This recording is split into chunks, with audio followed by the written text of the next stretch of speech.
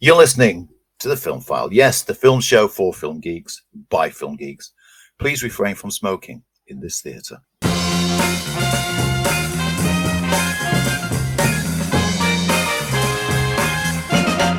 Hello and welcome to the Film File. Yes, I'm Lee Ford.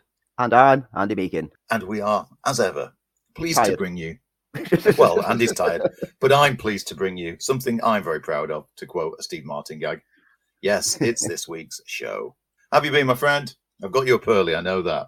Yeah, Lee's off on holiday. He's pulled a surprise holiday, so he sent me a message this morning saying, any chance we can do it early? I'm accidentally going on holiday. And if you listen to last week's show, you'll know where that one comes from. Good show, by the way. Last week, I enjoyed it. I'm still half asleep, to be honest with you. Well, perhaps you're in a state of hypnosis. Oh, well, I was after watching one of the films this week, which I'll get round to in the reviews. That's certainly a reference. Speaking of reviews, I'm not going to mention him by name, but he knows who he is. After watching one of my films this week, I commented to someone of all the things that I loved about it and why it's a good film and the things that didn't work and, you know, what didn't, etc. And then 2 days later, that person posted their review on Letterboxd with the same star rating that I said and pretty much word for word what I'd said to them. And it's like, guys, come on, if you're going to do this, you know, at least change the wording. Does that make you an influencer? Well, when I come to review it later in the show, anyone who's seen this person's Letterboxd profile is going to think that I've ripped off their review. So I just need to set the record clear here that I genuinely said all the things that I'm going to say in my review. I won't spoil the surprise of to which one of the three films that I'm looking at today I enjoyed. Well, I know it's not Hypnotic. How do you know? I know. I might be double playing you with some weird head trip. Anyway, yeah. But yeah, aside from that, my week obviously started quite nice with the Leopard and Crew gig. Enjoy it? Oh, Def Leppard are just amazing. Man, Joe and the gang are just such star power and just they just ate the audience up completely. As for Motley Crue, you know what? When your voice has gone that bad, maybe just back away. Maybe really, just move away from the industry. They had moments where it was like, okay, that's a bit of fun, but they just feel a bit too dated.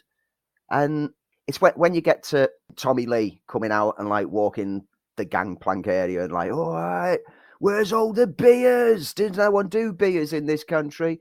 And then starts asking for women to flash for him, and then starts threatening to whip out his penis. And it's like, oh, come on. We're better than this these days. Come on. But isn't that what rock and roll's about? Well, they're still living in the 80s rock and roll, and they've never matured with it. Whereas I think Def Leppard have kind of grown and matured since that era, that they've gone from being like, you know, the almost juvenile rock, edgy, to like, oh no, you're anthemic and, you know, your stadium fillers. And whereas Motley Crue just kind of, well, they split for quite a few years, and then they only came back because people sort of went, oh, remember Motley Crue? Oh, we're here. His voice is terrible. He can't carry any of the notes anymore, and that's the biggest drop down. I just didn't get it with Crew. I just felt it was like, okay, at least I get to see Def Leppard do the closing thing, and boy, they closed it beautifully. Obviously, being their hometown as well, obviously gave it that little extra element to it. I didn't go on the Monday night. I passed on my passes to my good lady and the child. They had a great time. As you know, I saw them at the Leadmill gig on the Friday. My former bosses had a chance for a catch-up, which was nice. Brief, albeit, but nice. So, yeah, I've heard good things about it. And it's good to see, because we live in at the end of this particular era of big stadium bands. Yeah, there aren't many left. And when it's all over, folks, it's all over, because no one's coming in to fill those spaces. Yes, there are some good bands out there. Don't get me wrong. I'm not dissing any bands at all, but that style of huge stadium rock is about to be history, which is very, very sad. There's just nothing coming through anymore. There are bands that sell out stadiums, but to have that kind of longevity, 40 odd years is an awful long time. And that's why when people say rock's getting old, it's because people are getting older. People still want to see them, because eventually it's over. The party's over. Close the door on the way out, but don't turn down the music. Yeah, that was a good highlight from the week anyway. The rest of it has just been same old. Yeah, me too. Watching TV shows and working. Me too. No development on the project, but I'll keep everyone posted as soon as I know. And also thanks to the people out there who watched the episode 1 revisited on YouTube that are posted. Been getting some fun feedback from that one. Oh, with good. People saying that they loved the idea of me going back and listening to things for the first time, and they enjoyed how I was mocking how we do the show. I have yet to catch up with that, but I promise I will do. Life gets a little bit simpler in the next couple of weeks, so yes, I shall give that a blast. Let's talk about our socials, because last week we set an impromptu socials challenge, which was double features we were talking about, and it just cropped up in conversation because that's how we roll here at the podcast. We talked about the fact that in the old days, they used to have these double features. Now, sometimes you get a couple of Bond films together, and then sometimes you get something absolutely ridiculous.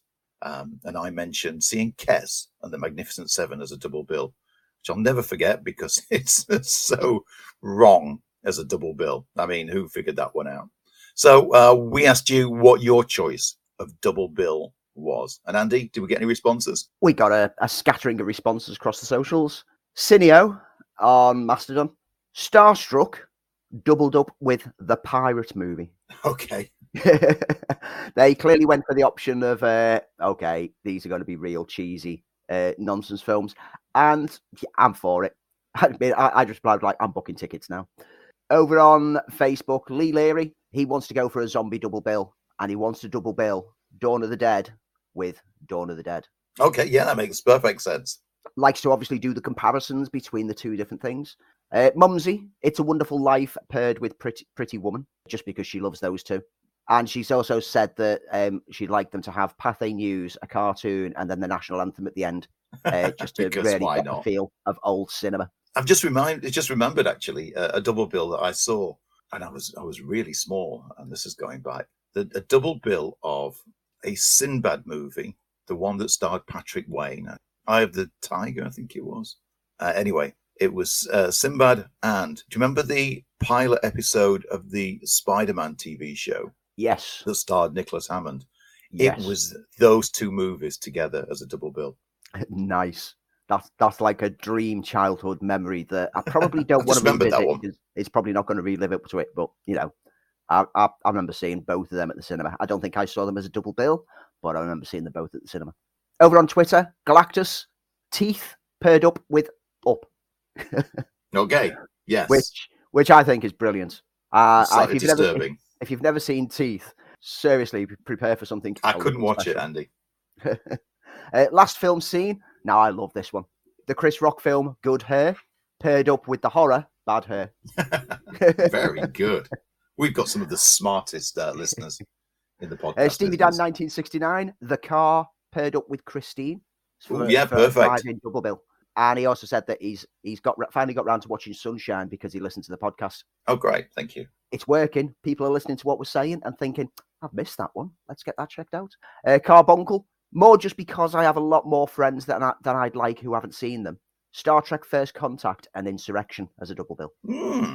I don't have much love for Insurrection. First Contact was fabulous. Caleb Space, King of Comedy paired with Joker. I can see why. I think that's it. Yeah.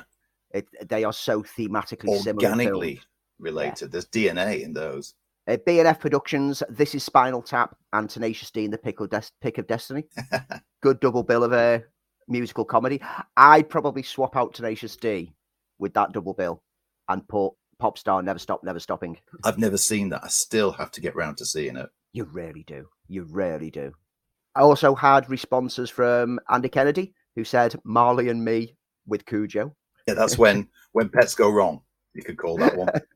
Also, he suggested Memento and Finding Dory. I can see the thematic similarities there. I love it. Dave said Dread and The Raid. Yeah, totally understandable. They're very similar in theme. They're just different approaches.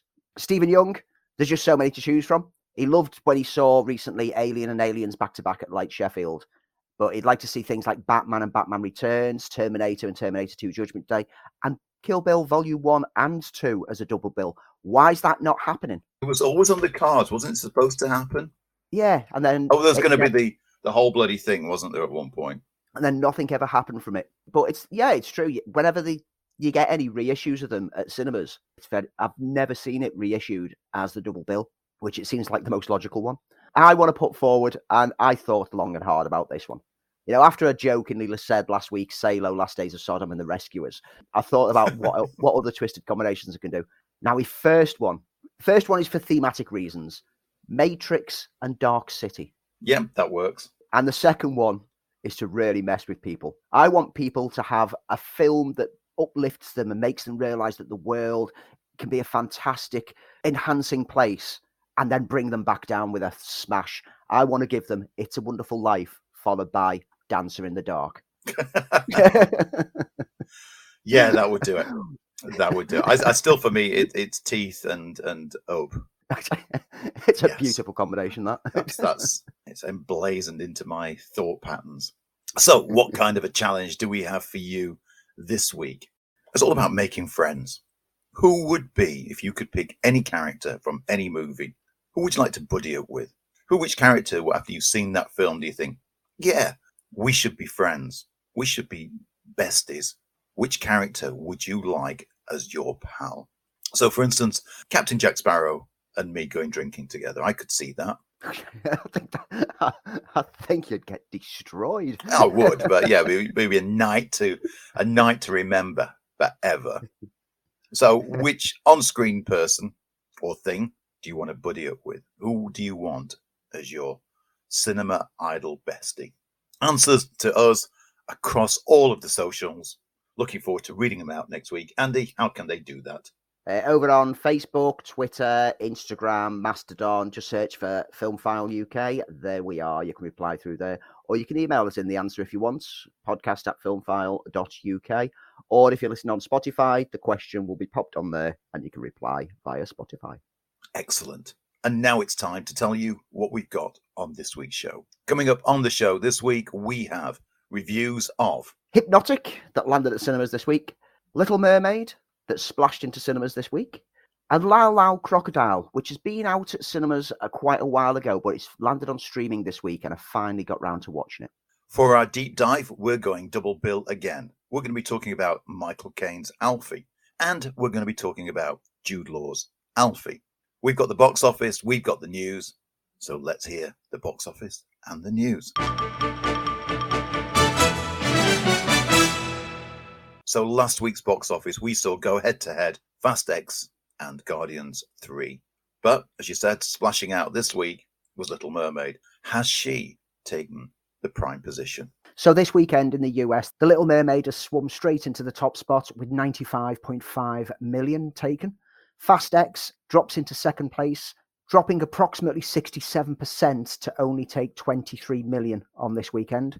Guardians of the Galaxy holding into third place with 20 million taken this weekend. Super Mario Brothers movie still in the top 5, 6.3 million added onto its total.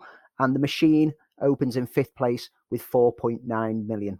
Here in the UK, The Little Mermaid opens with 4.9 million for a strong start to the bank holiday weekend. Fast X, again, drops 62% in the UK to take another 2.2 million. Guardians of the Galaxy Volume 3 in third place, 1.59 million added onto its total. Super Mario Brothers movie, again in fourth place, another 289,000 added to its total there. And new entry Hypnotic hits fifth place with 187,000. Worldwide to date, Little Mermaid has opened its weekend worldwide, 185 million taken in the first 3 days. A very strong start for the Disney live-action adaptation. Fast X is up to 512 million worldwide, with a strong over 60% drop-off in each location. It's uncertain how much more mileage they can get out of this film. And Guardians of the Galaxy Volume 3 is now past 723 million on the worldwide box office. At the rate it's going, it should easily get to around 800 million before it finally settles.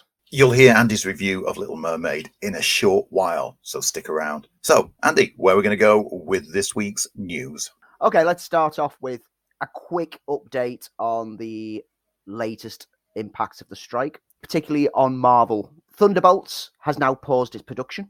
Filming was set to begin in 3 weeks' time in Atlanta, and according to Deadline, the crew was notified this week that the plan will be to resume production once the strike has ended.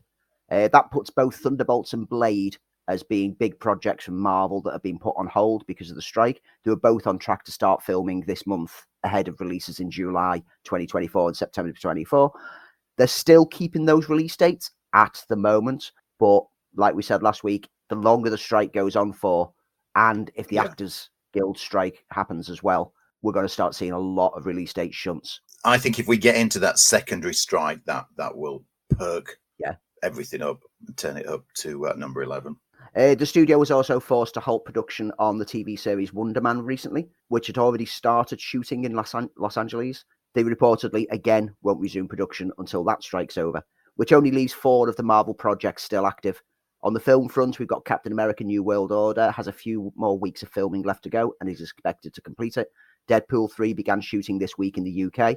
There's speculation rife regarding the potential limits of what can be shot with this, because now Deadpool 3, because of the writer's strike, they've got to stick to the script that is delivered. And anyone who knows anything about how the Deadpool films have been made so far will know there's been a lot of spontaneously inserted ad-libs on set. They can't do that this time. Without a writer on set, there's no ad-libbing going to be allowed, unless the screenplay that was delivered specifically says Ryan Reynolds to improvise around this idea. But if it's got specific lines, they have to stick to the lines. Otherwise, they're going against the guild rules and the strike. So it's interesting with that one. I'm not sure how it can play, because he's always been very spontaneous. You see, like any of the behind the scenes things of any of his films, and there's always multiple takes on different lines and different insults. See, that's an interesting one, because if it's spontaneous, then no one has written the lines. But it still needs to have it. If there's no writer on set, they can't change anything that's in the script. Right. They're insisting they can stick to it. They're obviously that confident with the script.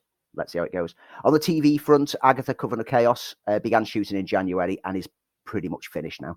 And Daredevil Born Again is not far into its lengthy shoot, but they're confident enough about the screenplays that they've got for each of the episodes that they can continue going without having any writers on set. So some things aren't going, but it does mean that if they get to a point where the director goes, this isn't working, this scene doesn't work, they have to stop or move to a different scene and go back for reshoots later on and hope that they can manage to engineer it in such a way.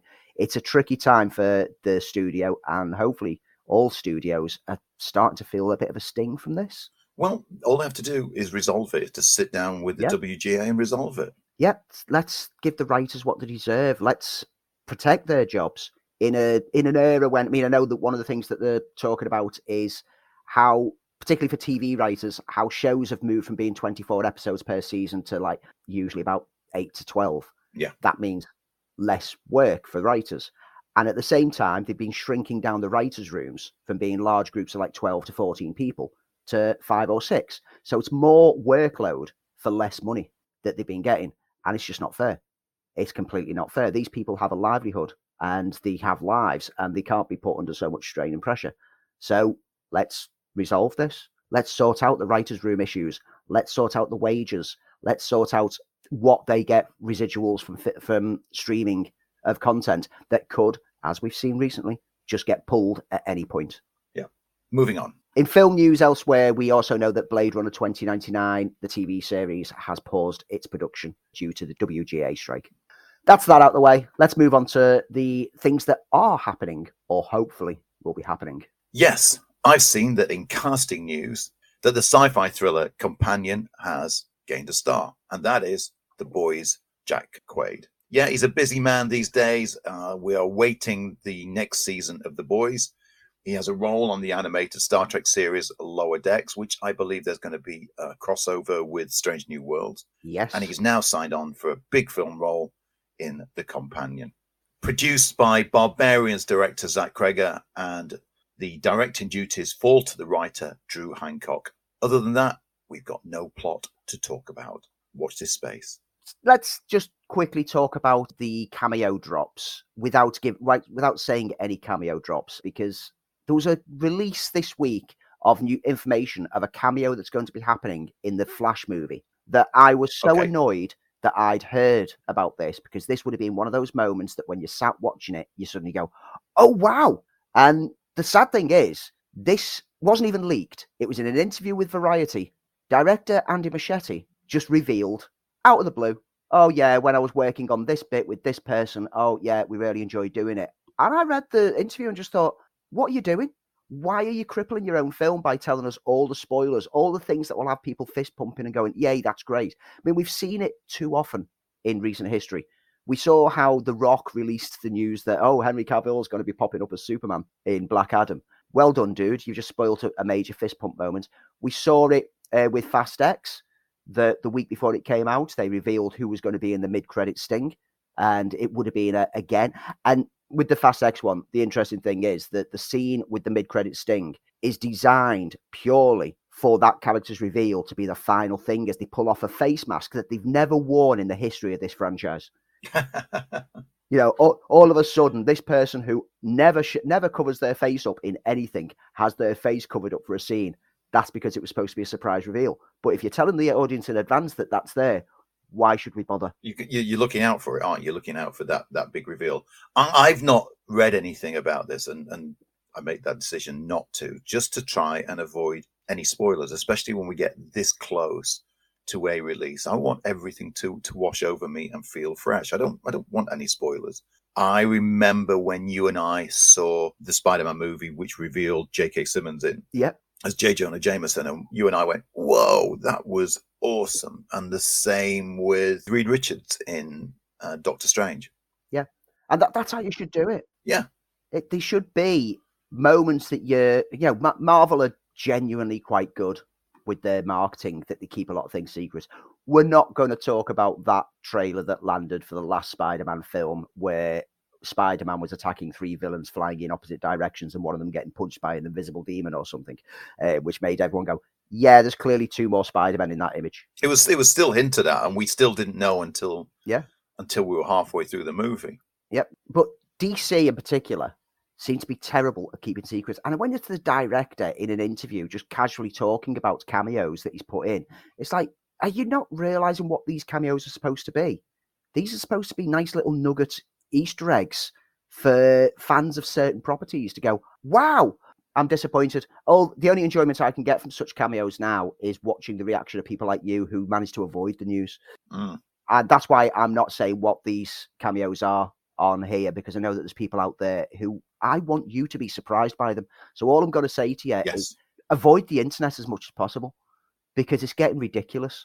Yeah, I know that a lot of articles which are linking to it at the moment are saying spoiler alert, and then you have to click on it to read it. It's on you. But inevitably, there's going to be one of those junk pages like, we got this covered, those kind of places, who will do spoiler alert, but then have a photo of the actual spoiler because they're just junk trades. Yeah. That's the unfortunate thing about living in this internet-enabled society, is it's harder and harder to keep secrets. But if Marvel can do it, the rest of you should be able to do it. So this was disappointing news because you and I thoroughly enjoyed it, and we were hoping to see a sequel to the recent Dungeons & Dragons Honor Amongst Thieves. Well, as the movie's final box office gets tallied up, it's not looking well for a follow-up. So Paramount Pictures and E1's recent fancied adaptation of Dungeons & Dragons received really good reviews from critics and an impressive audience score on Rotten Tomatoes. But despite all that, it was a decent opening weekend. It got an A- cinema score. It just didn't find its fairy feet at the box office. $93 million domestic dollars, and then only $207 million worldwide on a $150 million budget. So it doesn't look good. It's a real shame. I know we're still looking at a D&D spin-off series from Derek Kolstad.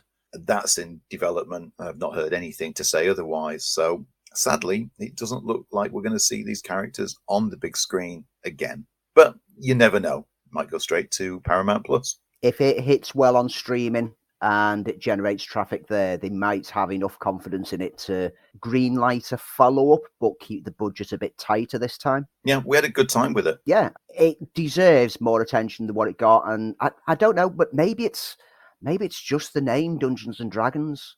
Because as much as I'd love to think that everyone does tabletop gaming in this world and everyone's a D&D fan, I've grown up a nerd. I know that I'm still the minority. And maybe the name Dungeons & Dragons makes too many people go, oh, that silly game that people play with dice. And it doesn't quite grab the attention. Yeah, it could be. Maybe if this was just released as Honor Among Thieves, it might have got more traffic because there's nothing particularly wrong with the film. Pun intended, it was a game changer for the boy who's now a massive D&D nerd. Revealed through Lionsgate's earning call this week, a 5th John Wick film is in early planning stages. Joe Drake of Motion Picture Group has said, we're now moving across that franchise, not just in the AAA video game space, but looking at what the regular cadence of spin-offs, television, and really growing that universe so that there's a steady cadence of a franchise and there's a clear appetite for it by the audience. What is official is that, as you know, Ballerina is the first spin-off that comes out next year. We're in development on 3 others, including John Wick 5, including television series The Continental. And so we're building out the world. And when that 5 movie comes, it will be organic. We'll be organically growing out of how we're starting to tell those stories. But you can rely on a regular cadence of John Wick. And what I got from that is this guy likes the word cadence. Yes. It's a term I don't use. We were talking about our syntax last week, and it's not in mine. But I might adopt it and use the word cadence and try and drop cadence into as many sentences as I possibly can. Or make it a drinking game. It's how casual he mentioned John Wick 5 as though like no, it wasn't big news that it was getting made. It was just like, oh, well, obviously John Wick 5's happening. And when John Wick 5 comes out, it's like, dude, you haven't even told us you were going to make it yet. The last film suggested that was the end. And mixed responses on the John Wick 5 news. Yes, we know that it left itself open to continue. But I was happy to see it spin off with other aspects of the franchise for a while yet. I don't want them to jump straight back to relying on John Wick himself. I want to see what Ballerina does. I want to see what the Continental does. I want them to continue the world building and then later down the line, bring him back. Don't do it too quick because it kind of, I wouldn't say that it cheapens John Wick 4's ending. I just think it kind of doesn't give it a chance to breathe. And talking of world building, this is something that the fans have wanted for an awful long time. To me, makes no difference whatsoever, but it has been suggested that in the works is a Transformers and G.I. Joe crossover movie. Yes, everybody's favorite toys are going to meet and fight, one would imagine. And yeah, boy. Even though this is purely for me. They have made this. They're making this film just for me. Apparently, it's happening. Even though 2021 Snake Eyes was a flop, and the prior G.I. Joe movies failed to impress fans and critics, especially critics, it seems as though it's on the cards. There's the animated prequel with Chris Hemsworth and Scarlett Johansson, Transformers 1, which is slated for a September 24 release. And the G.I. Joe characters are just waiting. Just like they did in Small Soldiers. They're just in their boxes waiting to come out and see what happens. It makes no impact on my life whatsoever, but it is a fan favorite. And of course, it's owned by the same company. It seems like a no-brainer. I'm there for it, purely for the Transformers aspect. And this comes from someone who hated what Michael Bay did with the Transformers, but I just know the potential that those characters have and those stories have because I read the comics all those years ago and I still read them today. So, fingers crossed. Find out whether I still feel like this in 2 weeks' time when Transformers Rise of the Beast comes out and I'll watch that. If that doesn't impress me, then I'm going to be saying, cancel everything, stop this abomination. Anyway. And that's what the internet's for, kids. Nicolas Cage has been cast in the leading role in the elevated psychological thriller feature The Surfer. Cage plays a man who returns to a beachside hometown in Australia, many years since building a life for himself in the United States. He's humiliated in front of his teenage son by a local gang of surfers who claim strict ownership of the secluded beach of his childhood. And this wounded surfer decides to remain at the beach, declaring war against those in control of the bay. So it's nobody. Basically, with surf. It's nobody with surfing. As the conflict escalates, the stakes spin out of control and takes him to the edge of his sanity. This comes from filmmaker Lorcan Finnegan, who gave us Vivarium and Nocebo. And it comes from a script by Thomas Martin. And I can already see exactly how Nick Cage is going to approach this one. I'll end up watching this when it inevitably goes straight onto Sky Movies or something, or it'll be an Amazon Prime movie of the week.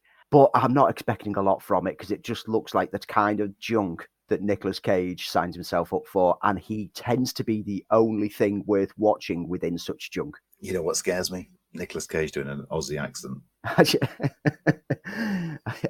Yes, I can't wait. Let's hope there's some suggestions that he's not going down that route. Louisa Warren has reportedly been set to direct Cinderella's Curse, a horror spin on the classic fairy tale. And I can only blame things like Winnie the Pooh, Blood and Honey for this kind of aspect of we're just going to tap into all nostalgic kids' entertainment and turn it into horrors. Reports suggest it's potentially a slasher. Cinderella is a killer. It's going to have Kelly Ryan Sanson, Chrissy Wunner, and Danielle Scott starring in it, and Halle Boxley, who co-wrote it. Yeah, because Winnie the Pooh, Blood and Honey, recently released to underwhelming response. And if you heard my review on the show when I reviewed and it's getting a sequel. Yes. And that upset me when I read that one. It started this wave, and we've been told that there's dark spins on Peter Pan and Bambi on the way. I don't know. Cinderella's Curse. Why are they calling it Cinderella's Curse anyway? I mean, I said this last week with the Fast and Furious, like Fast X. Why did they not call it Fure 10 Us? Because that's Furious, or Fasten Your Seatbelts. And here, they've got the name in front of them. Why not Cinderella? Oh, yeah. You're in the wrong business, Andy. Oh, these guys. But yeah, more trashy horrors on the way, because that's what doesn't cost much and they can churn out. On the flip side, beloved IT Crowd and What We Do in the Shadows star Matt Berry is in negotiations to star alongside Aquaman and Fast X's Jason Momoa in the movie adaptation of the video game Minecraft. Now, I was not interested in a Minecraft movie coming from Warner Brothers Pictures until I've now seen both of those names attached to it. And I just think this is potential to be utter joy for people who know the game or don't know the game. I think Matt Berry always brings something wonderful to everything he does. And Jason Momoa is probably the only decent thing in Fast X, even though he's supposed to be a psychotic bad guy. I wanted him to win. Those two together, they've both got charisma. They both got personality. They both got like a fun kind of vibe to them. I'd be happy to just watch them on screen doing nothing except for putting building blocks on top of each other while talking. This could be great. This is being helmed by Napoleon Dynamite's Jared Hess. Plot details and character details are under wrap. I'm not sure what plot you can get from a Minecraft film. All that we really know is the film is planning an April the 4th, 2025 release. Okay. Moving over to Terminator World. Arnold Schwarzenegger revealed over the past week that he's done with the Terminator franchise and has no intention to go back to it. Well, that's interesting because the Terminator franchise should be done, but I'm about to assume it's not. No, James Cameron has not finished with it just yet. He was a speaker at the Dell Technologies World this week, and he revealed to the crowd that he's already started work on writing a new Terminator movie 3 months ago. That's a terrible title. Oh, sorry. Terminator 3 months ago. That'll be a great title, to be honest with you. They just keep going back 3 months. He added that he wants to see how the modern era of artificial intelligence shakes out before he goes any further, because he wants to draw upon what's happening in the world around us at the moment with all the AI aspect.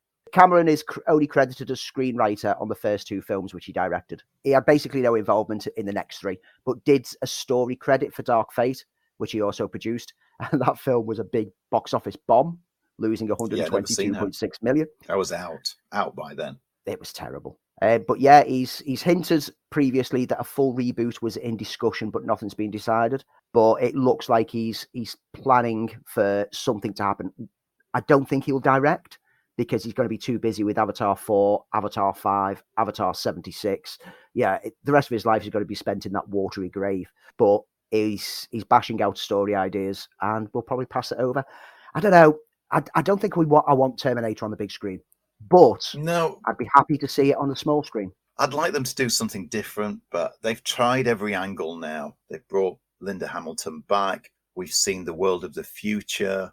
It's perfection in its own right in those first 2 films. I've got some love for Terminator 3. There are elements of that which I really enjoy. But that has a very brave ending. Yeah, so I love the ending because it was that whole set. We had a sort of 70s sci-fi feel to it. But after Terminator 3, I've just not been engaged. And Genesis was just appalling. Terminator Jellyfish, as I always call it. And that makes it a better film. But yeah, I think a TV series is the way to go with the Terminator franchise.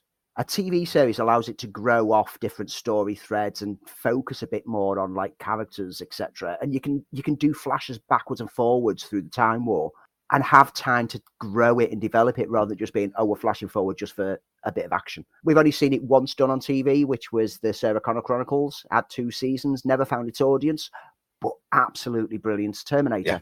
well worth checking out if you've never seen it. So I think the potential on TV is a lot better than trying to condense a story into a 2.5-hour movie at most, which will inevitably just be the Terminators hunting one person down, another Terminator just trying to protect them. And we've seen all this before. Cue car chases. Yeah, you could see one set in the future where you see all the different rebellion groups and how they are rebelling against the machines.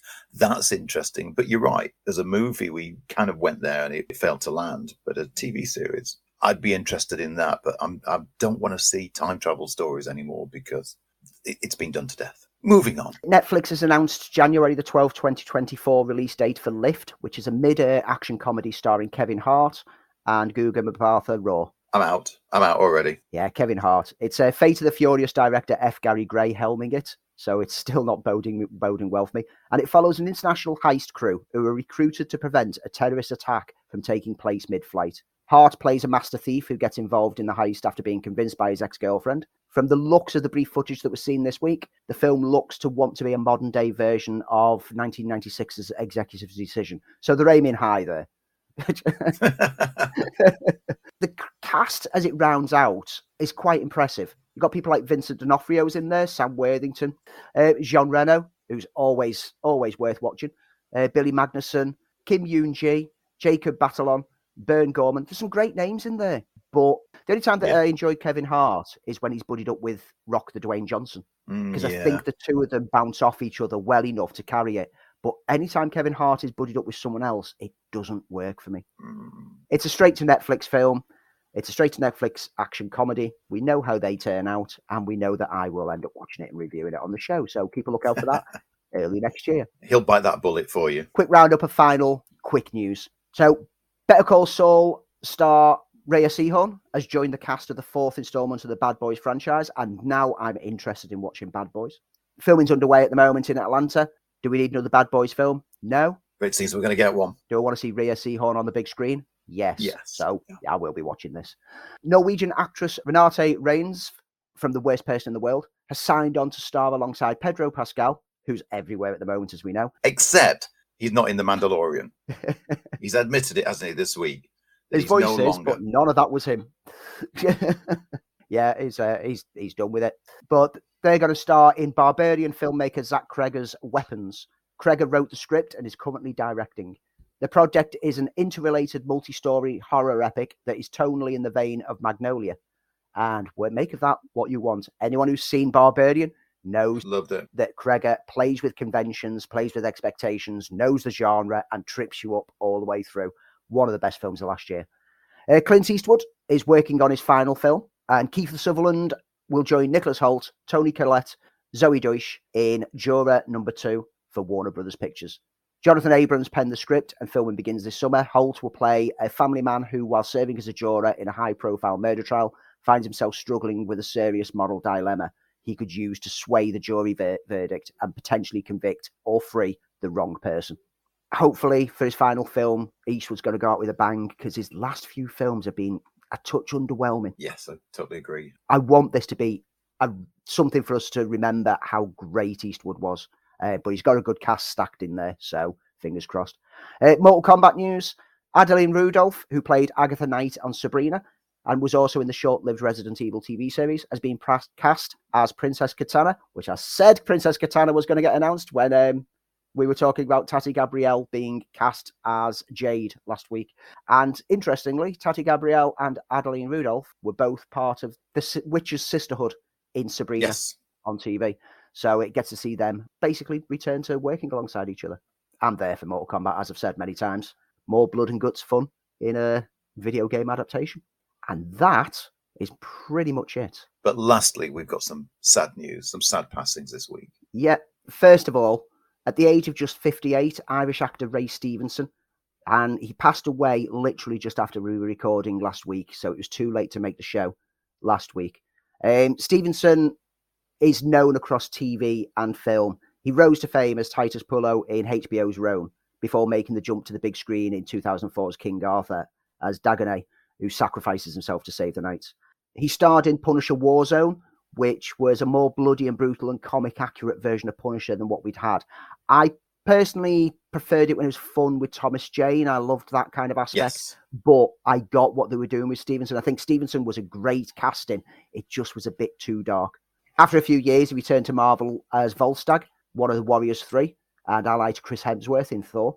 And other film roles, I mean, he's been seen in The Three Musketeers, G.I. Joe Retaliation, Cold Skin, Accident Man, Book of Eli, Transporter, Divergent, and last year, he was a joy chewing the scenery as an evil British ruler in RRR, which if you've still not seen RRR, do yourself a favour.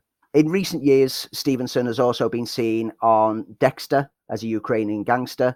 He voices a character on Star Wars Rebels. He was in the reimagining of Das Boot last year and Band of Gold, City Central, and he'll soon be seen in his final TV role as Balon Skull in Star Wars Ashoka this August. He has also got one film ready to be released, which is 1242 Gateway to the West, which will be released sometime in the coming months.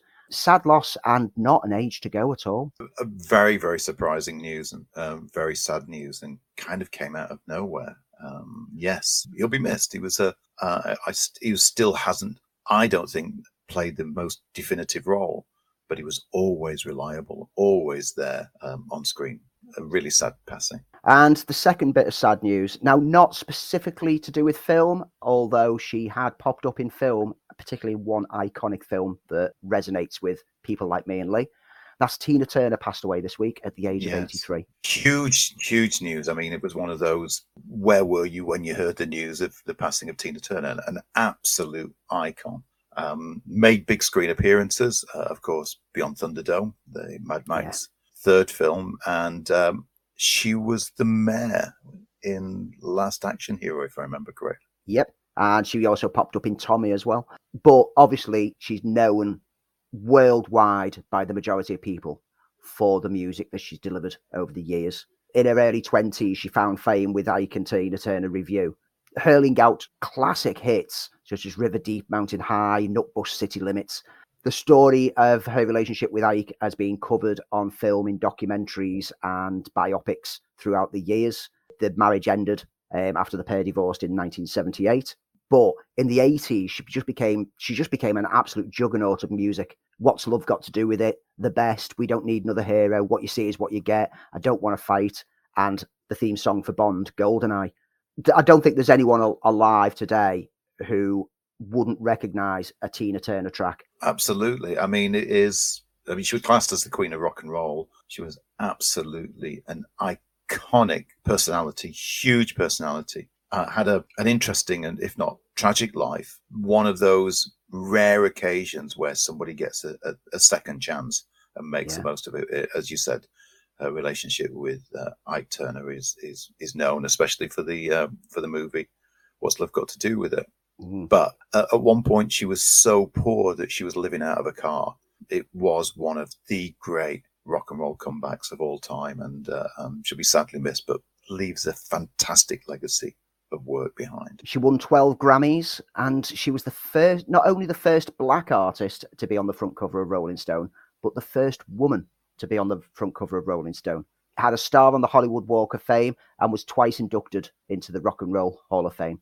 Absolute legend, a real sad loss. I know that some cinemas across the UK are showing the Tina documentary, which has landed on Sky as well this week in tribute to her. Fully recommend watching them and see the life of this wonderful performer who's had quite a marvellous innings, but it still feels so sad to lose someone. Yeah, absolutely. Died peacefully in her home in Switzerland after a battle with a very long illness. And that, folks, sadly, that's the news. You're listening to The Film File. Yes, the film show for film geeks, by film geeks. And if you've not already subscribed to the show, the big question is why not?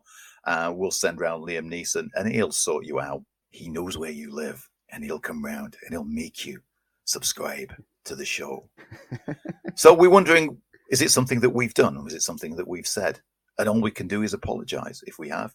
And all you have to do to make up for that is just listen to our show and subscribe and leave a like. It's that easy, Andy. It's that easy. It's just clicking a button. Well, it's not even a button. Is it a button? Do you still call it a button these days when it's just a flat screen? Key, isn't it? Just key. No, well, a key's the actual physical thing. It's just touch your screen. You know what to do. Hit that point on the screen that says subscribe or has a tick or something, whatever service you're listening on. You won't miss an episode that way because you'll get alerts every week to let you know when the content drops. You're clearly listening for a reason. You've got this far in the show. You're clearly enjoying what we're doing. So why not subscribe? Do it now. It doesn't sound right when you just go, do it now. So I'm going to go, do it now. That's better. Now I can feel the sense of urgency of why you have to do it. And don't forget, you can get in touch with us as well. Hop over to the social media platforms, search for Film File UK. We're probably on there. Drop us a message. Send us suggestions on films. Answer our question of the week. Whatever you want to do, you can do it through that way, or you can email us podcast@filmfile.uk. We love to hear from you. We love to chat films. We just love to do this. And now it's time for this week's Deep Dive. Dive. So we're deep diving 2 movies. Firstly, the 1966 British comedy drama directed by Lewis Gilbert and starring Michael Caine, which is an adaptation of Bill Norton's own book and a play of the same name, and that's Alfie. And then we'll be talking about the 2004 romantic comedy drama inspired by the 1966 British film of the same name, and that's Alfie, starring Jude Law. So, what's it all about? But what have I got out of it? I got a bob or two, some decent clothes, a car. I got my health back, and I ain't attached. What have I got? Really? Some money in my pocket. Some nice threads. Fancy car at my disposal. And I'm single. Yeah. Unattached. Free as a bird. But I ain't got me peace of mind. And if you ain't got that, you ain't got nothing. But I don't have peace of mind. And if you don't have that, you've got nothing. So what's the answer? That's what I keep asking myself. What's it all about? Know what I mean? So what's the answer? That's what I keep asking myself. What's it all about? You know what I mean? So this was Michael Caine at his uttermost core. His break into movies and that made him the star that we know today. Alfie tells the story of a young womanizing man who leads a self-centered life purely for his own enjoyment until he's forced to question his uncaring and at times misogynistic behavior. He cheats on numerous women, and despite his confidence towards women, he treats them with utter disrespect and refers to them as it. Yes, I said this film came out in 1966. Yeah. The interesting thing about Alfie is he breaks the fourth wall. That means he speaks directly to the camera, narrating and often justifying his own actions. This was a huge box office success in 1966. And looking back on it, it's one of those films that makes you feel, well, not great inside. Yeah, I revisited both of these this week, and I've not seen the Michael Caine one since before 2004 when Jude Law's one came along. Looking back at the 1966 one, we're not supposed to absolutely love everything that Alfie does. Yeah, we empathize with him rather than engage with him. Yeah, but watching it now through a modern lens, it's harder to empathize with him because we've grown so much as a society and a culture that, you know, we know straight away that if someone's referring to women as objects and just, oh, look at it over there. Oh, it'll do okay. Oh, it's not bad looking in the right light. There's a certain disrespect that makes it hard to like the character. Now, when it was made, the cheeky charm of Alfie works to make you kind of like, you're enjoying him. You're drawn in with him. When he starts to realize that how he's living his life and how it affects other people and how it can damage how he could actually enjoy his life going forwards. You're supposed to be already so on board with Alfie as a character that you go, oh no, that's heartbreaking. But it's harder to like the character of Alfie these days. There's still some, and it's kudos to Michael Caine because he just brings his roguish charm to stuff. There's still enough in there to just about latch onto him. And the fourth wall breaking is a way to try to get us on his side by, you know, we're secretly in on his in with him on this, and we're in, like within his confidence circle, and he wants to share his intimate thoughts and everything, warts and all, with us, but us alone. And that kind of works to make you go, okay, I'm engaged with it. But it is the fact that we have evolved so much over the decades as a society that made this rewatch initially very, very hard to do. It was very hard in that first act to care for anything Alfie does, because it was very easy to hate him these days. Yeah. It pulls itself back round on the second half, though. Once he starts to reflect on the things that he's doing that are upsetting other people, it's impossible to not get drawn in, particularly. And the key scene in this film that everyone always refers to is the abortion scene. Yeah, you needed that scene because it made Alfie human for the first time. And you've got to give all kudos to Michael Caine in this film. I mean, utterly charming.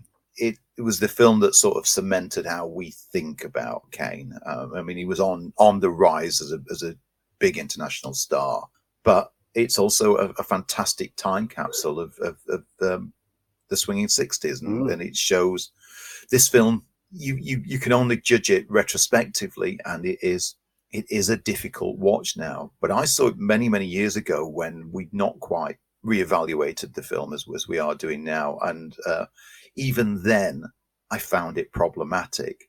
But I still loved Michael Caine in it. I thought he was an absolute joy every time he's on screen. He's utterly charming, even though he's a misogynist. With regards to the abortion scene, it's interesting. If you've never seen Alfie, it's interesting to note that it was a backstreet abortionist. You don't see anything, but you see the impact of it. And that scene is so powerful because Michael Caine's reaction to what he sees in the kitchen that we don't see, but he sees it. You can imagine what he's seen purely because it's a masterclass in acting. And there's that moment in that scene where Alfie almost takes responsibility for his own actions, but his way of doing it is to slip the money back into her purse so that she didn't have to pay for it. And it's like, oh, you're still not quite growing as a person, Alfie. You're still keeping it very much like object. But that's the point of the film, that he almost breaks and almost becomes, an empathetic human. But it's also, by the end of it, you realise that he's quite a lonely, tragic figure. Yeah, which that shock hits him with Shelley Winters as Ruby, plays him in the same way that he plays women.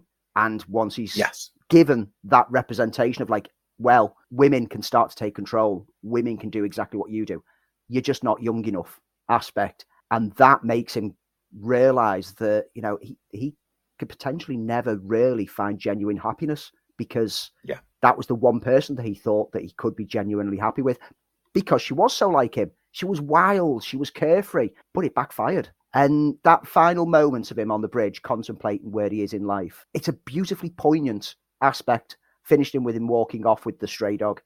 And it just makes you go, well, you know what? There's still some hope for Alfie. There's hope that Alfie will learn his lesson, will become a better person. But deep in your mind, we all know an Alfie. We've all got at least one friend who's an Alfie. Sadly, these people still do exist. We've all got that one person who's just carefree and just sleeps with anyone and just uses people just for pleasure. And we know that they'll never change. It's a fantastic cast, as you said. You mentioned Shelley Winters as Ruby, Jane Asher, Julia Foster, Eleanor Bron, Denham Elliott as the abortionist, Alfie Bass. A great cast, and really, again, a time capsule cast. And, of course, the famous song written by Burt Bacharach and Hal David, in the American version sung by Cher. It became a hit for British singer Cilla Black, and Melissa Martin sang Alfie on its British release.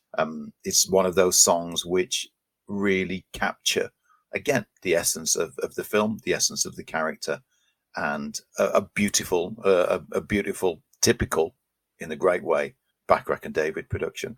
So let's jump ahead to 2004, and Alfie is remade with Jude Law.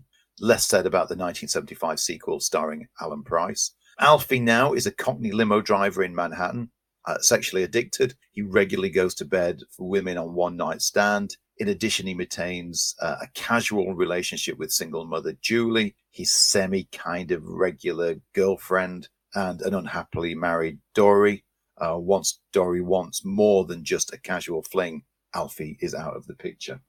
It follows pretty much the same elements of story that the original version did. Yeah. Jude Law, again, effortlessly charming. I mean, it's interesting with Jude Law being cast, because Michael Caine always said in his biographies through the 90s onwards that he sees Jude Law as a young version of him. He sees him as like he's the same kind of actor. So when he got cast in Alfie, it was like, well, of course he is, because he's a perfect fit, and he's got that same kind of Cockney cheeky charm. Interesting with the 2004, because you said that like he's a sex addict, and that was a great way to update the Alfie story for the modern era, because round the early 2000s we were getting so many news reports of celebrities who were checked into sex rehab. You know, David Duchovny, for example, was famously one of the big major stars.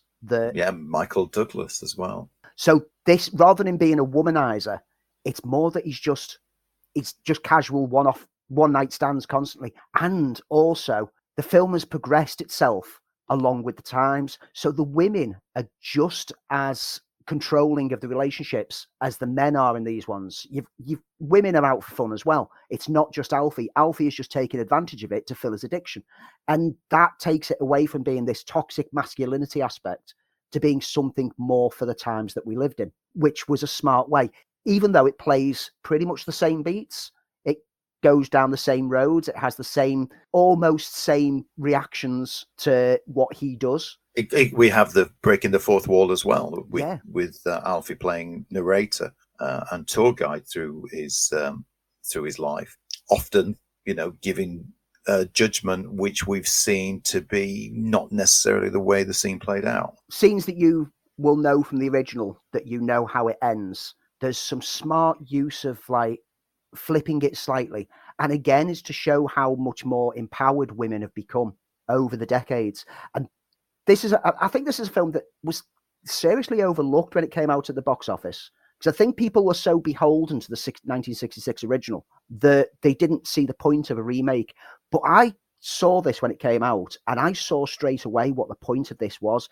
And it was that we live in a different era now, and these kind of stories are still impacting us, and these kind of people still exist here. But the world has changed, so everything plays differently. There's still an element of misogyny within it, but there's a good element of like, when the 1966 one came out, it was just really the start of like that push of women's movement, and, women getting full power over their own bodies and identities. And, that is slightly reflected in the 66 one. This is the after effect of that. This is now that women can fight and try to be equals a lot more. We get to see the same story told in a new environment. Yeah, I liked it. Susan Sarandon plays the Ruby-esque character in this one, and plays it exactly the same way, to play Alfie at his own game.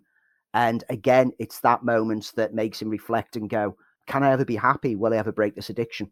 And it's an addiction in this one. Yeah, it's a great cast again. Marissa Tomei. Oh, she's marvelous. Omar Epps. Sienna Miller is standout in this, as is Nia Long. I liked it. I don't love it. I thought it felt as though it was a fresh take on an old idea. I agree with what you said. I think he brought it up to date in just the right way. And again, by the end of it, Alfie is a tragic character. Can't ever get what he wants as he sort of contemplates where his life goes after this.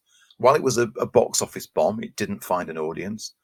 Maybe that was because people have such a fondness for the original, or perhaps it is one of those stories that is out of time and should go back to being this 60s telling and left there. But I don't dislike it. I think Jude Law is very charming. And as you said, he is the natural progressor to Michael Caine. And of course, he did play another Michael Caine role in the readaptation of Sleuth. Yeah. So, yes, I think he was the perfect choice for Alfie. I think that the Alfie story is more just you referenced it on the 1966 one. It's a look at the times in which it was set.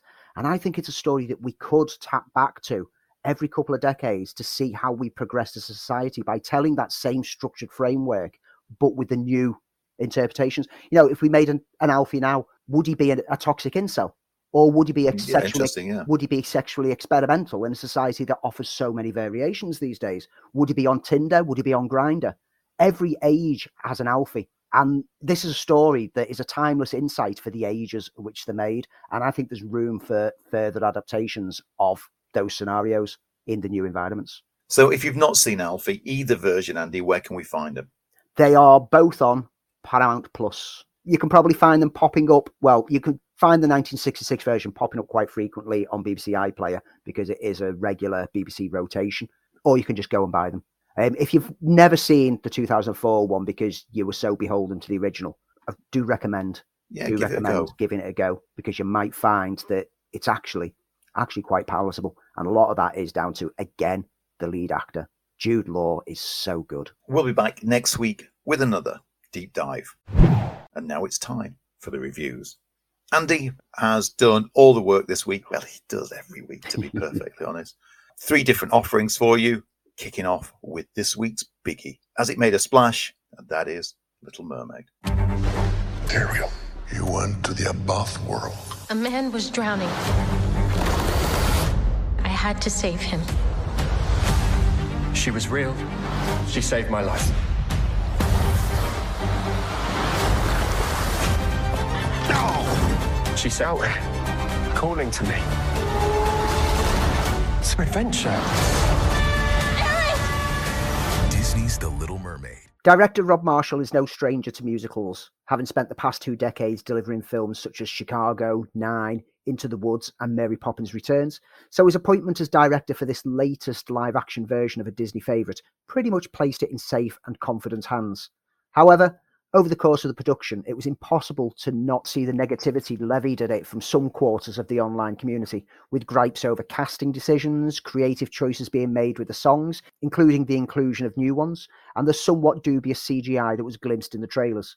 Thankfully, the end product delivers well, thrusting the film into the upper tier of live-action adaptations, albeit with a few flaws to prevent it from being a complete hit.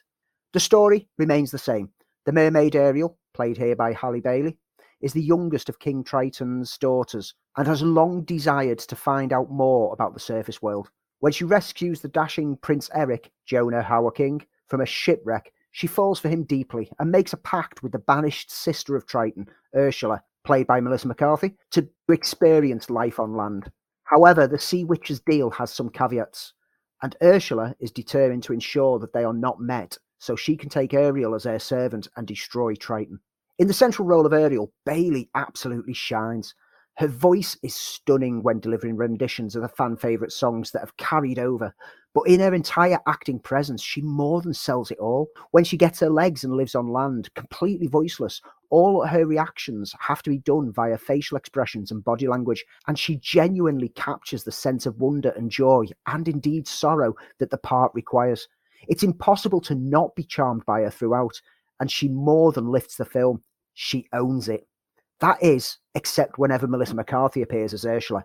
Now, I'm not much of a fan of McCarthy. She can be good, but usually I find her less than average in her roles.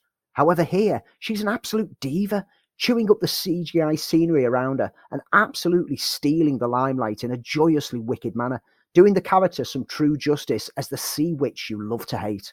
With that pair of characters taking up so much of the limelight, it'll be very easy to overlook some of the extended cast, but thankfully, with the exception of Hauer-King as Eric, who feels a little flat and unengaging, and Javier Bardem as Triton, who doesn't quite feel like he was on the same film set as everyone else, the support cast, mostly, are fantastic. Daveed Diggs voices Sebastian beautifully, Jacob Tremblay is charming as Flounder, and Awkwafina once more captures my attention, voicing Scuttle. The CGI choices are a tad odd at times, and some elements don't fit well. And again, Bardem seems to be the one area this struggle is visible in, as he never seems to make any impact. The undersea world looks strangely cartoonish at times, but given I've never been to an undersea mermaid kingdom, I'm quite willing to overlook it as I don't know what it should look like. But overall, the whole thing works. It captures the magic of the Disney original tale, plays a little differently at times, throws in some new songs from Lin-Manuel Miranda, which has resulted in me having Scuttlebutt stuck in my head ever since, and makes full use of the over 2 hours runtime to deliver a solid slice of cinematic fun for young and old. With the poor performance of some of the live-action offerings, it's uplifting to find another one that reminds us of how they can do them justice. With the strong box office opening it's had, showing that there's a desire for fun family adventure, here's hoping that this is a film that has legs. I've never seen the animated version, and I've only seen a few of the Disney live-action remakes. Some of them I thought were fantastic, like Jungle Book. Some of them were really poor, like Mulan. But everything I have seen about this, it looks utterly charming. It's doing well with audience response. It's getting really good word-of-mouth feedback. I just had fun with it. Not a perfect film by any stretch of the imagination, but a solid 3.5 out of 5 from me. Families will love it. Your young children will love it. And, I'm a 50-year-old male. Loved it. Last weekend at the box office, you may have heard a huge explosion. Yes, that was the box office bombing of Hypnotic, the latest film from Robert Rodriguez, a filmmaker that we really like. But word is, this ain't great. Did it cast its spell on you, Andy? Did you look into its eyes and thought this is a great movie, or not? Are you familiar with the concept of hypnotics? Hypnotics. Hypnotics have the ability to influence the brain, It's very hot today. to make you see a version of the world that doesn't exist. I have to know everything. What you're seeing isn't real. Hypnotic. Here's the thing with Robert Rodriguez. Because of the great films that he's given us through the years, such as El Mariachi, Desperado, The Faculty, Dusk Till Dawn, Sin City, and Alita Battle Angel, I'll always give him a free pass for those he makes that don't land. But seriously, he's starting to run out of free passes now. Hypnotic stars Ben Affleck as an Austin police detective named Danny, whose 7-year-old daughter was kidnapped, leading to his marriage breaking down. However, when he and his partner Nix receive a tip-off that a safe deposit box is going to be stolen, the pair witness a man, played by William Fichtner, seemingly hypnotize random people into doing acts against their nature. Danny manages to get to the safe deposit box before the mysterious man can steal it, and inside finds a link to his daughter's abduction, setting off a chain of events that make him question the world around him and what he knows, as he finds out about a mysterious group of people with hypnotic powers. What follows is a film that weaves and twists around so much that it becomes a befuddled mess that just thinks that it's smarter than it actually is, and it overplays itself at every opportunity, leading to a final act that is just plain ridiculous.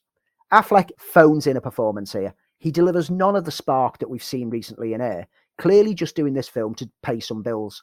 Lacking emotion, at first I thought maybe that was due to the trauma of losing his family, but it became clear early on that that wasn't the case. He just clearly doesn't care enough about the part to give anything. In fact, the only member of the cast who seems to give something to the film is Fichtner as the mysterious Del Rey, who adds a chilling menace and makes for a very interesting villain. Rodriguez still makes the film look good, and the action is well staged, but the fault here is in the overwritten plot, which relies on extremely clumsy exposition dumps throughout to push it along to the next scene. Rodriguez has said that he worked with his sons on the film, Rebel helped him with the story, and that kind of fits, given that some of the director's biggest misfires through the last couple of decades came from ideas that his sons had for films. Hypnotic is an apt name, as despite being thankfully short, I still found myself watching the time and almost falling asleep throughout. I can't believe this actually has had a cinema release, to be perfectly honest, with the reviews that I've heard and what you've just said. Robert Rodriguez is a good filmmaker. Ben Affleck's a great actor, great filmmaker. But this is one of those combinations where even in, and I've read the script, even in that, it's really, really poor. It's got an interesting gimmick, but that's about it. I think, particularly for the UK, it's got released alongside Little Mermaid. I think this was just a bit of counter-programming of whilst all the youngsters and families will be coming to Little Mermaid, let's give something for older audiences. No, it won't be at cinemas much longer. So if you do want to see it, go and see it now. If you do want to see it, wait until it's on streaming, because seriously, it's not worth sitting in a cinema for. And the final film, now this one came out last year and I didn't get round to watching it. And I have to admit, I did mock it at times because it didn't look appealing to me. But I always realised the error of my ways. You shouldn't mock something until you've actually seen it. So when Lyle Lyle Crocodile landed on Sky Movies this week, I gave it a shot. I made a friend. He can't talk, but he can sing. Just because a record has a groove, don't make it in the groove. He's not dangerous. We have to show people that they don't have to be scared of him. That was awesome. You got a crocodile on a motorcycle?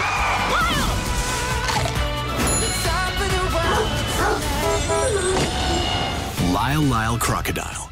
Adapted from the children's book of the same name, Lyle Lyle Crocodile is brought to the screen by Will Speck and Josh Gordon, and completely passed me by last year on cinema release, leaving me bemused to the positive reviews it garnered from critics and friends who saw it. Nothing in the trailers enticed me, but with it landing on one of the streaming channels this week, I gave it a shot to see what I missed. Set in New York City, a magician named Hector, played by Javier Bardem, is looking for something to add to his failing act. When he discovers a singing crocodile in a pet store, he adopts the creature, naming him Lyle. Training the crocodile to deliver a great show and save his career, he places his home up as collateral to secure a show. But when Lyle suffers from stage fright, the magician finds himself kicked out of his home. 18 months later, a new family move into the home and discover the crocodile. Initially scared by it, they soon become charmed by the reptile, each member of the family bonding with Lyle over their favourite hobbies. However, not everyone is charmed with Lyle, as their downstairs neighbour seeks to end the activities. I'm clearly not the target audience for this film, and I imagine many youngsters will be charmed by it all. I can certainly see the appeal in some of the fun hijinks that go on, and the musical numbers are reasonably well done, but I just couldn't get past the CGI on offer, which makes Lyle look completely out of place throughout, and he ended up so broken out of the film that I then started getting frustrated by the internal logic of a kids' film.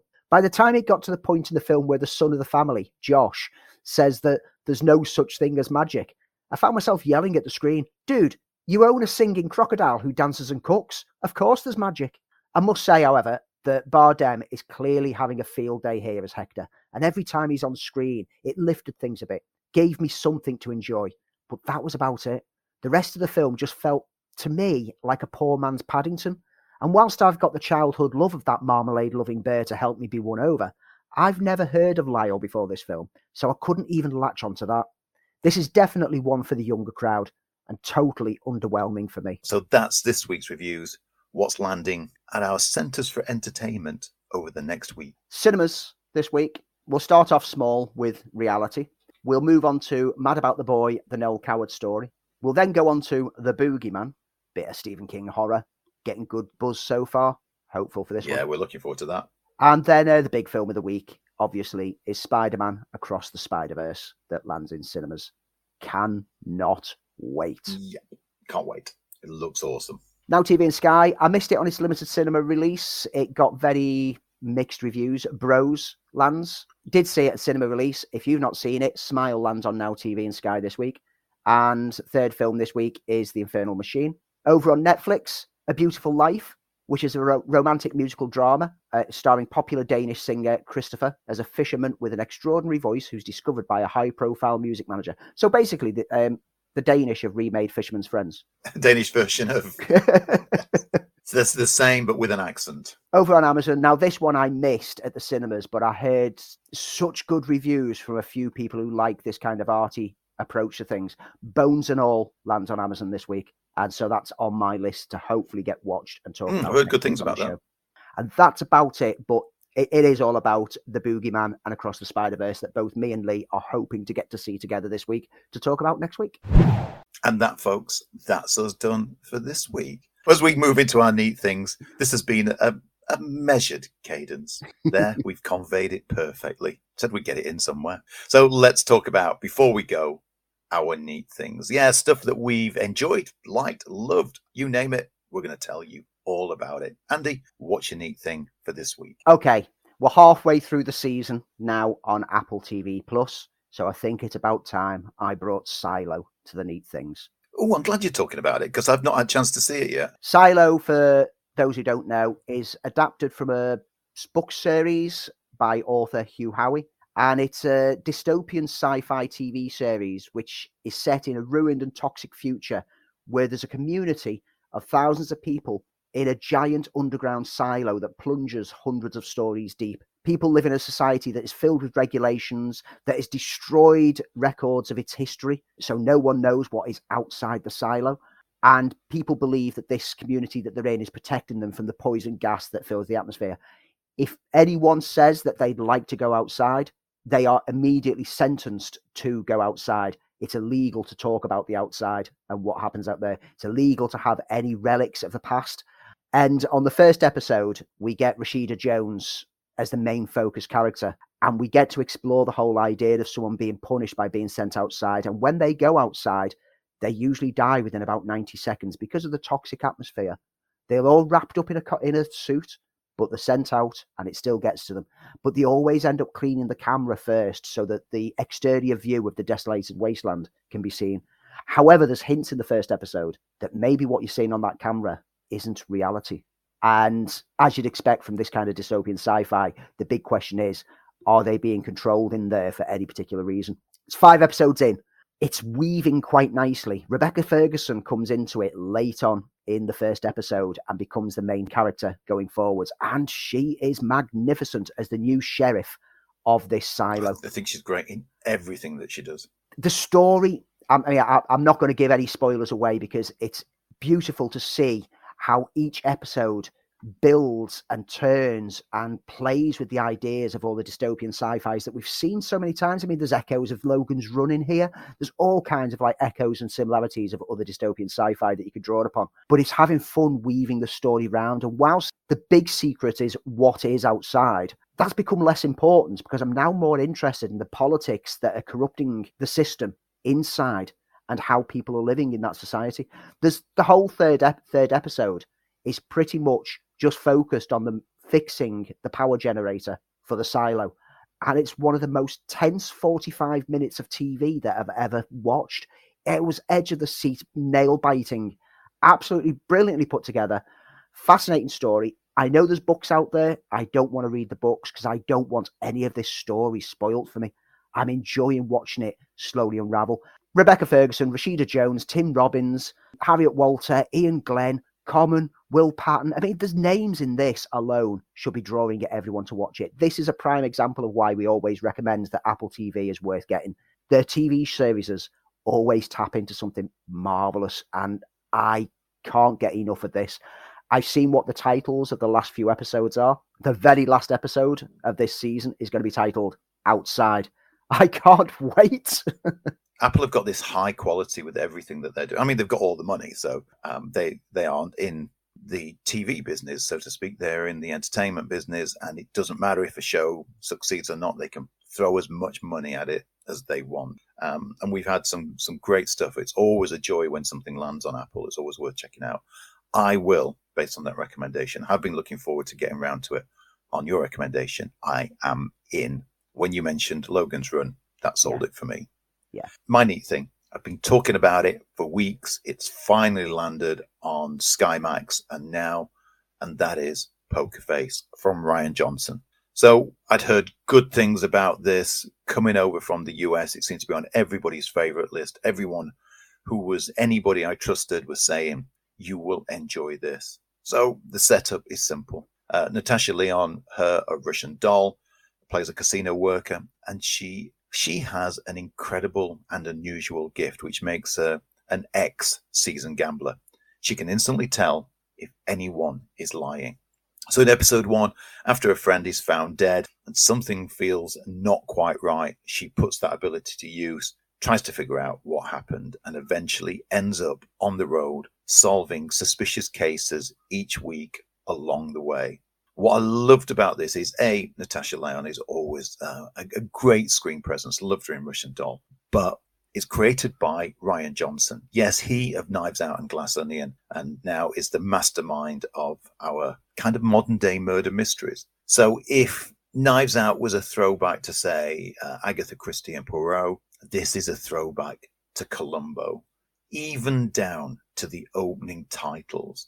Even down to the murder of the week, in which we know at the beginning exactly who did it, why they did it, and where they did it. And then it's up to Natasha Lyonne as Charlie Case to sort it out. And it is an absolute joy. I'm 3 episodes in already, and I only watched the first episode on Friday. Love the fact that it feels like a 70s show. Right from the opening titles, the way that they come onto screen, again, is very reminiscent of what used to be the murder mystery of the week TV movies, which you get sort of the Snoop Sisters, or you get one week you'd have Columbo and then you'd have another one, and the titles are reminiscent of that. It also, and it lands for me entirely, is that after the first episode it becomes the character on the run, which was a staple of things like The Incredible Hulk or The Fugitive, where character turns up in a new location.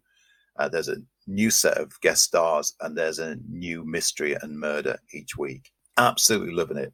Lyonne's Charlie is a fantastic character, the perfect successor to Peter Falk. You almost get the impression at the end of the scene she's going to come back in and go, and another thing, Rian Johnson, who's the mastermind behind this show, and of course the mastermind behind Knives Out and Glass Onion, is now the modern mystery writer. If Knives Out was Poirot, then this is certainly Columbo. Every episode gets a brand new guest star. We've already seen Adrian Brody.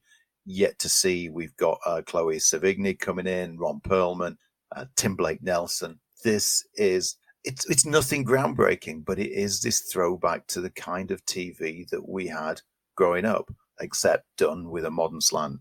Highly, highly recommended. I am 3 episodes in, and I only started 2 days ago.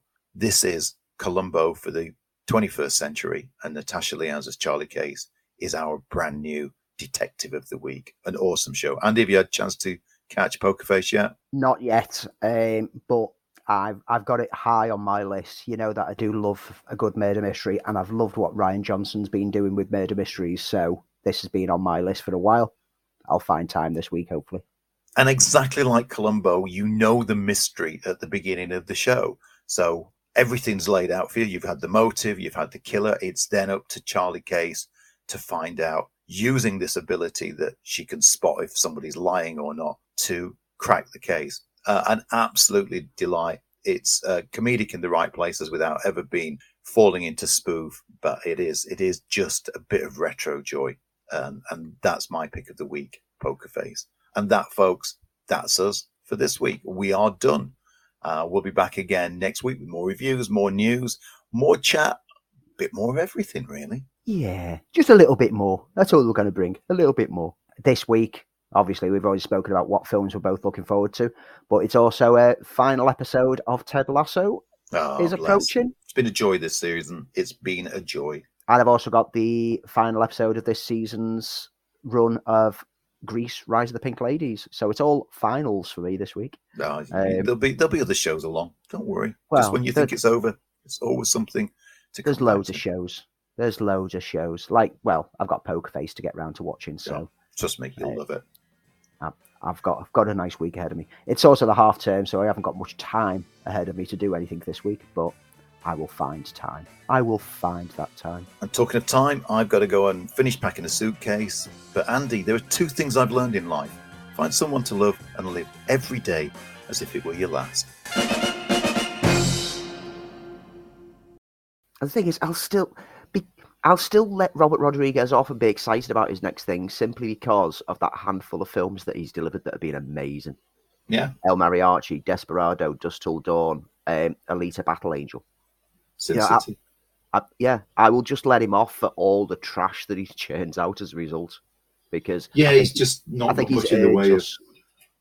He's earned our respect just from what he does well. I even like The Faculty. The studio film, but I like The Faculty. Adds it onto the deep dive list. So let's talk about this week's show. No, we won't. Well, let's talk about you did that last week. I did, didn't I? And you favourably cut round it. Swallow, don't spit. Sounds like a bad 70s detective series. Swallow and spit. Yeah. They were unlikely. It'll be a German light sidekick called Spitz. Yeah. Detective Swallow. This is my accomplice, Spitz. Yeah, I am here to help solve the crimes. Cue wacky intro music. Sorry, I just got to go. Stick around, because you said stick around. If you've not seen Dungeons and Dragons: Honor Amongst Thieves, seriously, as soon as you can, when it comes on streaming, get it watched and enjoy it, and realise what you've missed out on, and realise what we've all missed out on because people like you didn't go to the box office to see it. There's me guilt tripping all our audience at this point in time. You know who you are. You're living in a world where there's a 6-foot giant singing crocodile and you don't believe in magic. And that was it. It was like, you've broken your own internal logic here. I'm not having it. Cadence. Yeah, cadence. I don't know where to apply it. Let me just see what they do. The cadence of the show has been quite a good bit of cadence today. But we're going to keep with the cadence as we move into the neat things.